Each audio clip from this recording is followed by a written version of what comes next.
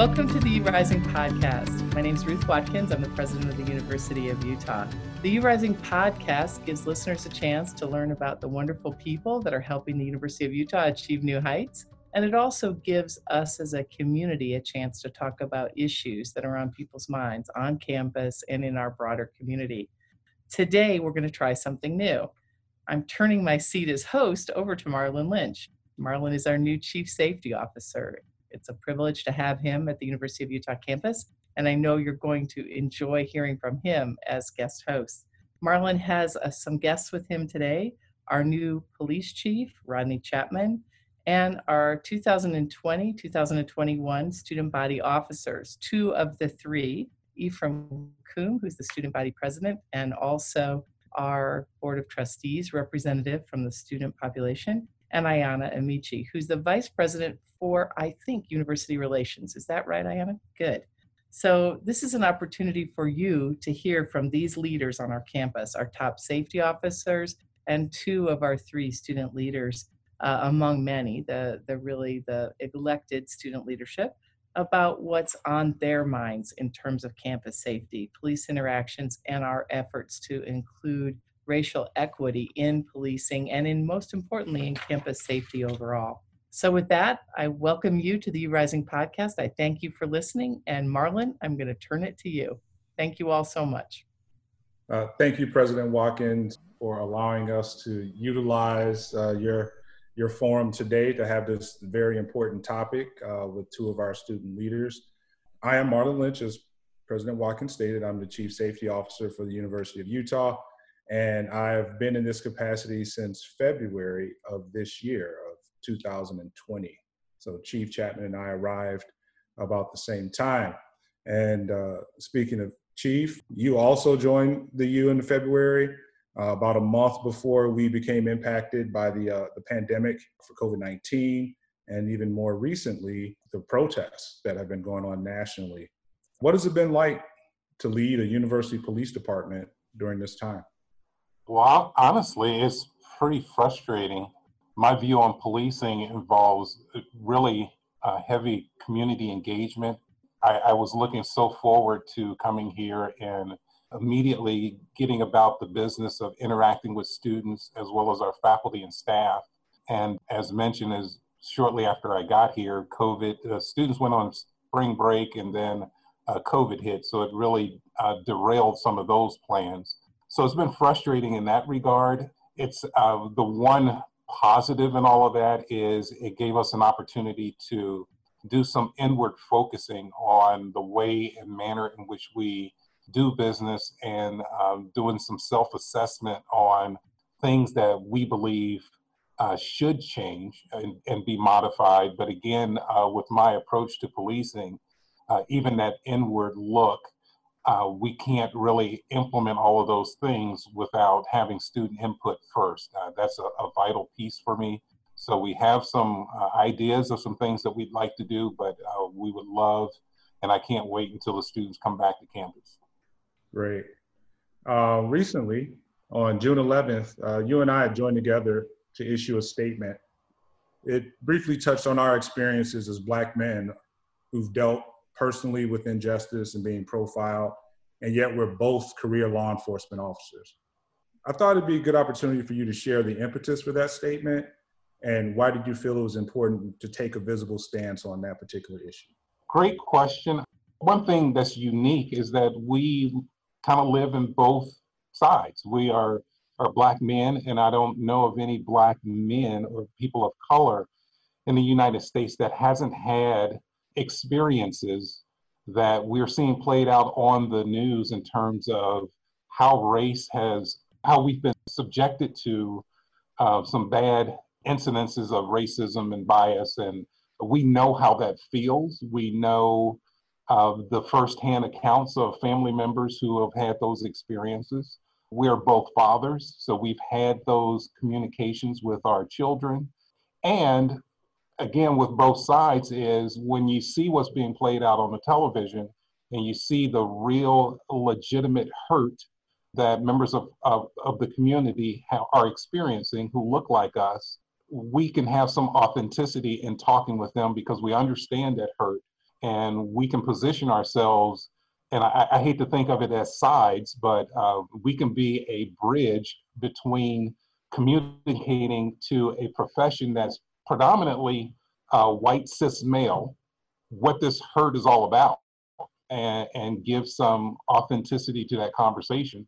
And then we can also talk with the students who are experiencing hurt and other members of our community and give some authenticity to that as well, because we've experienced it. Yeah, thank you. The statement also includes a call to action, and you have already begun to make substantial changes in the University of Utah's police department. You mind sharing some of those changes that you're making? That will be, there's one I can share. I have some great ideas. We've done some internal things, and one of the more visible ones that folks will see, or I think will resonate with folks, is that as we bring police officers into our department, I recognize that there's a distinct difference between municipal policing and campus policing. And my view on campus policing encompasses so much more in terms of relatability and service and education, and a lot of more hands-on and a supportive and structured way. And one of the more visible changes that we have is an extensive onboarding process for our police officers before they take the streets, where we expose them to, or will expose them to, ASUU. We will expose them to the counseling center. We will expose them to the behavioral intervention team. We will expose them to our Dean of Diversity and Inclusion.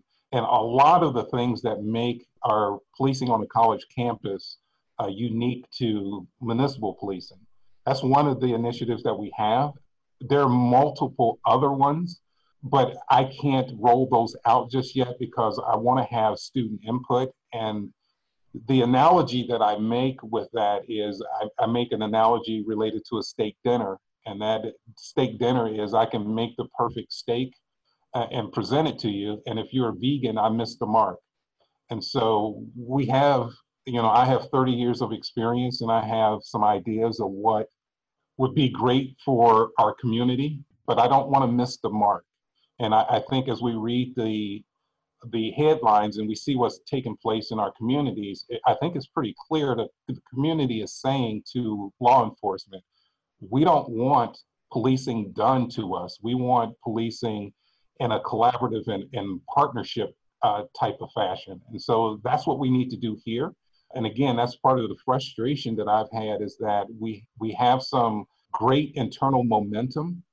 We recognize that there are areas for improvement. I have my foot on the accelerator in wanting to go in that direction, but I need to have student input. I want them to be a part of the process. Their perspective and their voice is vital to what we do and to what success could potentially look like. Thank you for that, Chief. Actually, that's a great segue to hear from our student leaders from ASUU, Ayana and Ephraim. I'll start with the question, but would love to have you then, just chime in and so we can get this discussion going. I'd like to start with, what are the actions that you are looking from Chief and I for safety on our campus? I think I could take a crack at it to start off. I think that I'll speak in broader terms. I think that it's an overall broad issue. I think that a lot of students, they want to feel like UUPD actually cares about them. And, they want to feel like they can be justified in having at least some type of hope, some fragment of trust in our on-campus police department. So you think about a lot of the, how best should I put this? A lot of the actions of the past from UUPD and the ways that those have negatively affected students. Those aren't isolated events. Those are things that were a product of a culture. And, that culture is essentially the thing that students have kind of lost a lot of hope in. And so I think that for sure they want to feel like they can have hope, at least a little bit of hope in what the culture is going to be, and that you do actually, and showing that you do actually care, and then, you know, showing that evidence of those two things. So I think also just being really transparent with students in the pursuit of showing them that you care and showing them that they can have some hope. I would agree too. I could almost add on a little bit. I think that the formula for coming to terms with the things that have happened in the past would have to just be transparency and inherently accountability. And so I know that there's been a lot of turnover. There have been a lot of changes, a lot of recommendations fulfilled, which on the outside is great, but on that inside, that relationship that needs to be mended, I think that it needs to come from a place of those two things reaching their full potential here. And there's definitely a lot of that. I think that's apparent with our university, especially, but also even more so with the state of the world right now. I think that that's just one of the biggest contributing factors, those two things together. Yeah, thank you for that. I know, and we've had very limited discussions in regards to that. And I know in Chief's comments, I definitely echo his feelings in regards to wanting to have students present to contribute to how we move forward with that. But it's obvious and evident that there are some things that can be done sooner rather than later. I don't think that we have to wait as intentionally as we did for hopes for spring semester, but there are some items that I know that Chief has initiated a couple in integrating some of the promotions and hiring that has taken place in UUPD by including students in those processes. With that, I know that also in our design plans for our new public safety building, that Ephraim has been able to contribute some of his ideas and bring forward some concerns of the students, what they would like to see in that facility and accessibility for that as well. And that's just the beginning of it. And I know your comments were carrying, and those are emotional things. And what that has to come into play is time spent with you as well, right? And getting to know you, and you the same for us. And part of what Chief talked about this morning in a department-wide meeting was the sense of family and commitment. And he made reference that, you know, we are fathers, and we have either children that have gone to college or some that are on their way to it. And I know what it's like to be in a position to have someone's parent come to me and say, I'm essentially leaving my child in your care for the next 4 to 5 years. That is not something that is going to be taken lightly here.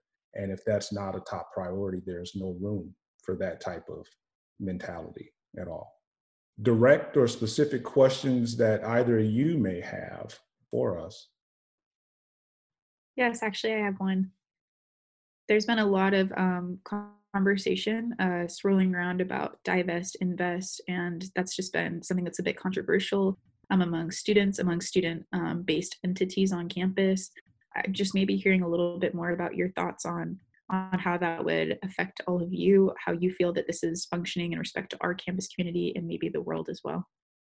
Well, one of the things that I will say with that is I've heard those conversations obviously as well. What I haven't heard is exactly what that means.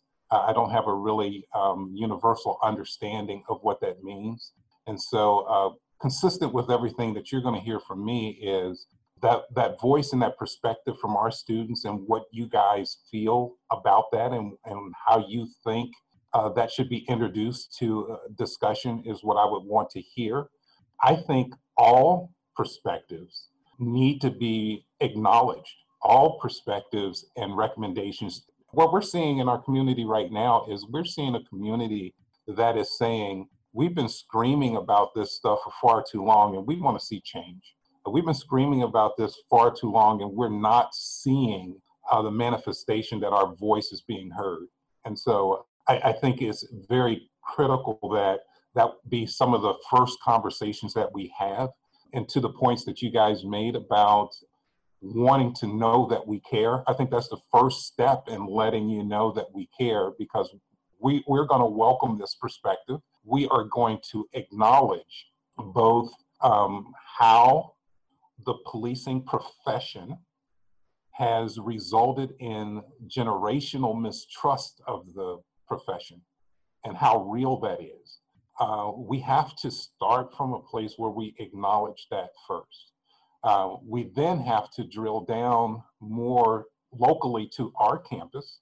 And speaking to what Ephraim started off in speaking about, we have to acknowledge that some of these instances that have created hurt and distrust among our specific community, we have to acknowledge where we can identify that we weren't at our best. And we have to acknowledge things that we can do to be better. We have to acknowledge, communicate, and ask you to hold us accountable for striving for excellence and trying to be better every day that we go about this work. And so those are some of the first steps. But again, it's a long-winded way of me saying that conversation about divesting and related to funds is a critical piece that we need to have a shared understanding of what that means as a launching point for that discussion. Yeah, and the only thing that I would add to that is that I would say that we in particular are in a fairly unique opportunity, the situation here, because this is a complete rebuild.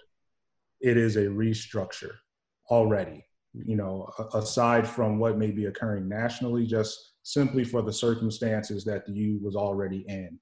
The focal point was we were viewing this as a new beginning. It was a new beginning that would be created by those who are directly impacted and have an interest in how public safety services are presented here at the U. So we are completely open to the discussions and thoughts in regards to how resources are applied. It's not all to police, and I do support that. I think, well, not that I think, I know public safety is more than policing. There are other services that have to be provided as well. There are engagement components, there's community outreach. It includes the police, but it's not all about the police with it. We welcome those opportunities and look forward to those various discussions. All right. Any other specific questions that you have? All right, you're good. I do have one.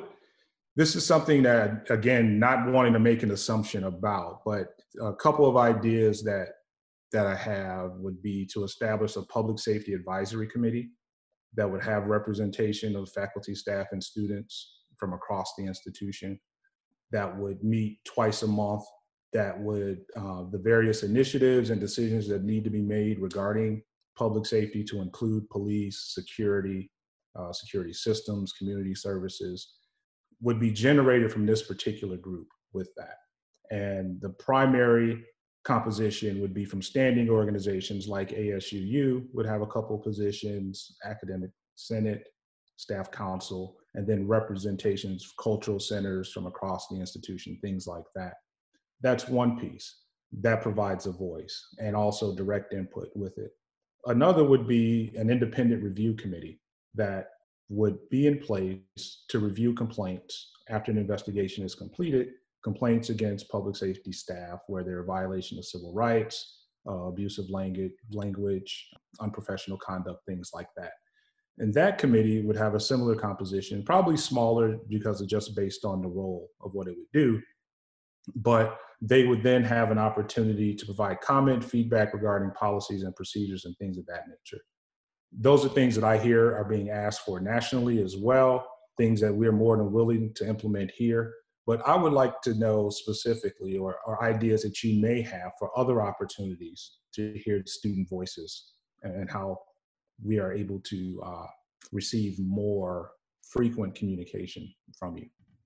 I think that advisory group is definitely a great place to start. And I think my answer to including more student voices is something that could even be considered like at a university level. I think that really what I would see as being productive is taking a look at every single entity that makes decisions that have a profound effect on students, and then asking, is there a student present at this table or a part of this group? And then if there's not a student present, then asking why not. And then also, like, even in cases where there might be a student present, asking why isn't there another one? I think historically, students don't even make up close to the proportion, despite the decisions being made having a disproportionate effect on them. And so I think those are a couple of things to consider. Because if there's no like legal or any type of barriers in that regard, I see no reason why we can't have more students in just about every entity that makes decisions on their behalf and decisions that affect them. Yeah. I know one thing that's tricky is just with matriculation and making your way through the college cycle, making sure that those positions are consistently filled can be a difficult task.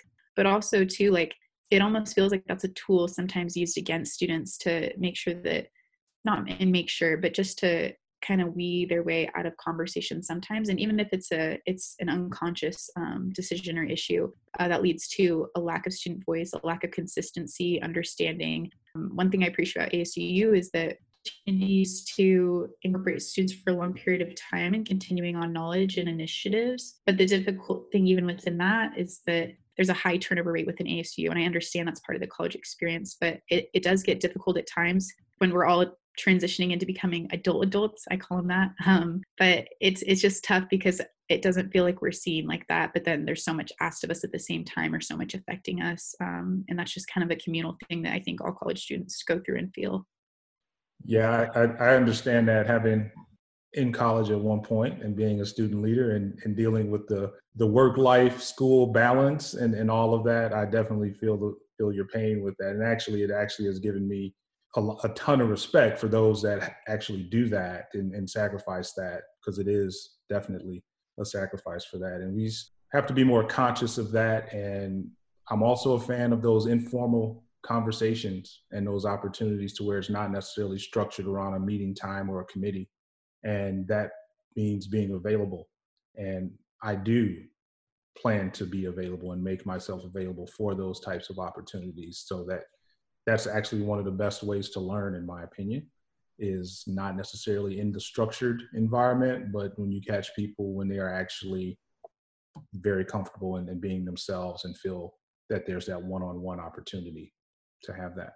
And I agree with that, Marlon, as well. I'm going to make myself available too, and wholeheartedly agree in some of those sidebar conversations. But that is really what fuels my approach to policing in terms of engagement, is that it's the intentional conversations that lead to rapport building and trust building, so that when those intentional meetings aren't taking place, there's a level of comfort in reaching out to one of us or all of the officers, because this is not going to be a Marlon Lynch, Rodney Chapman police department or Department of Public Safety.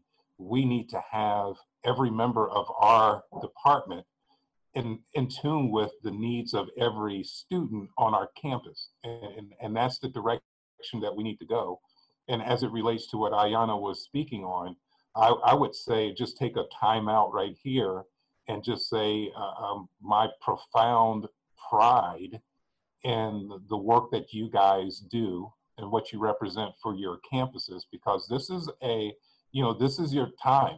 This is a very unique time in the history of this country, a unique time for the history of relationships between campus policing and students.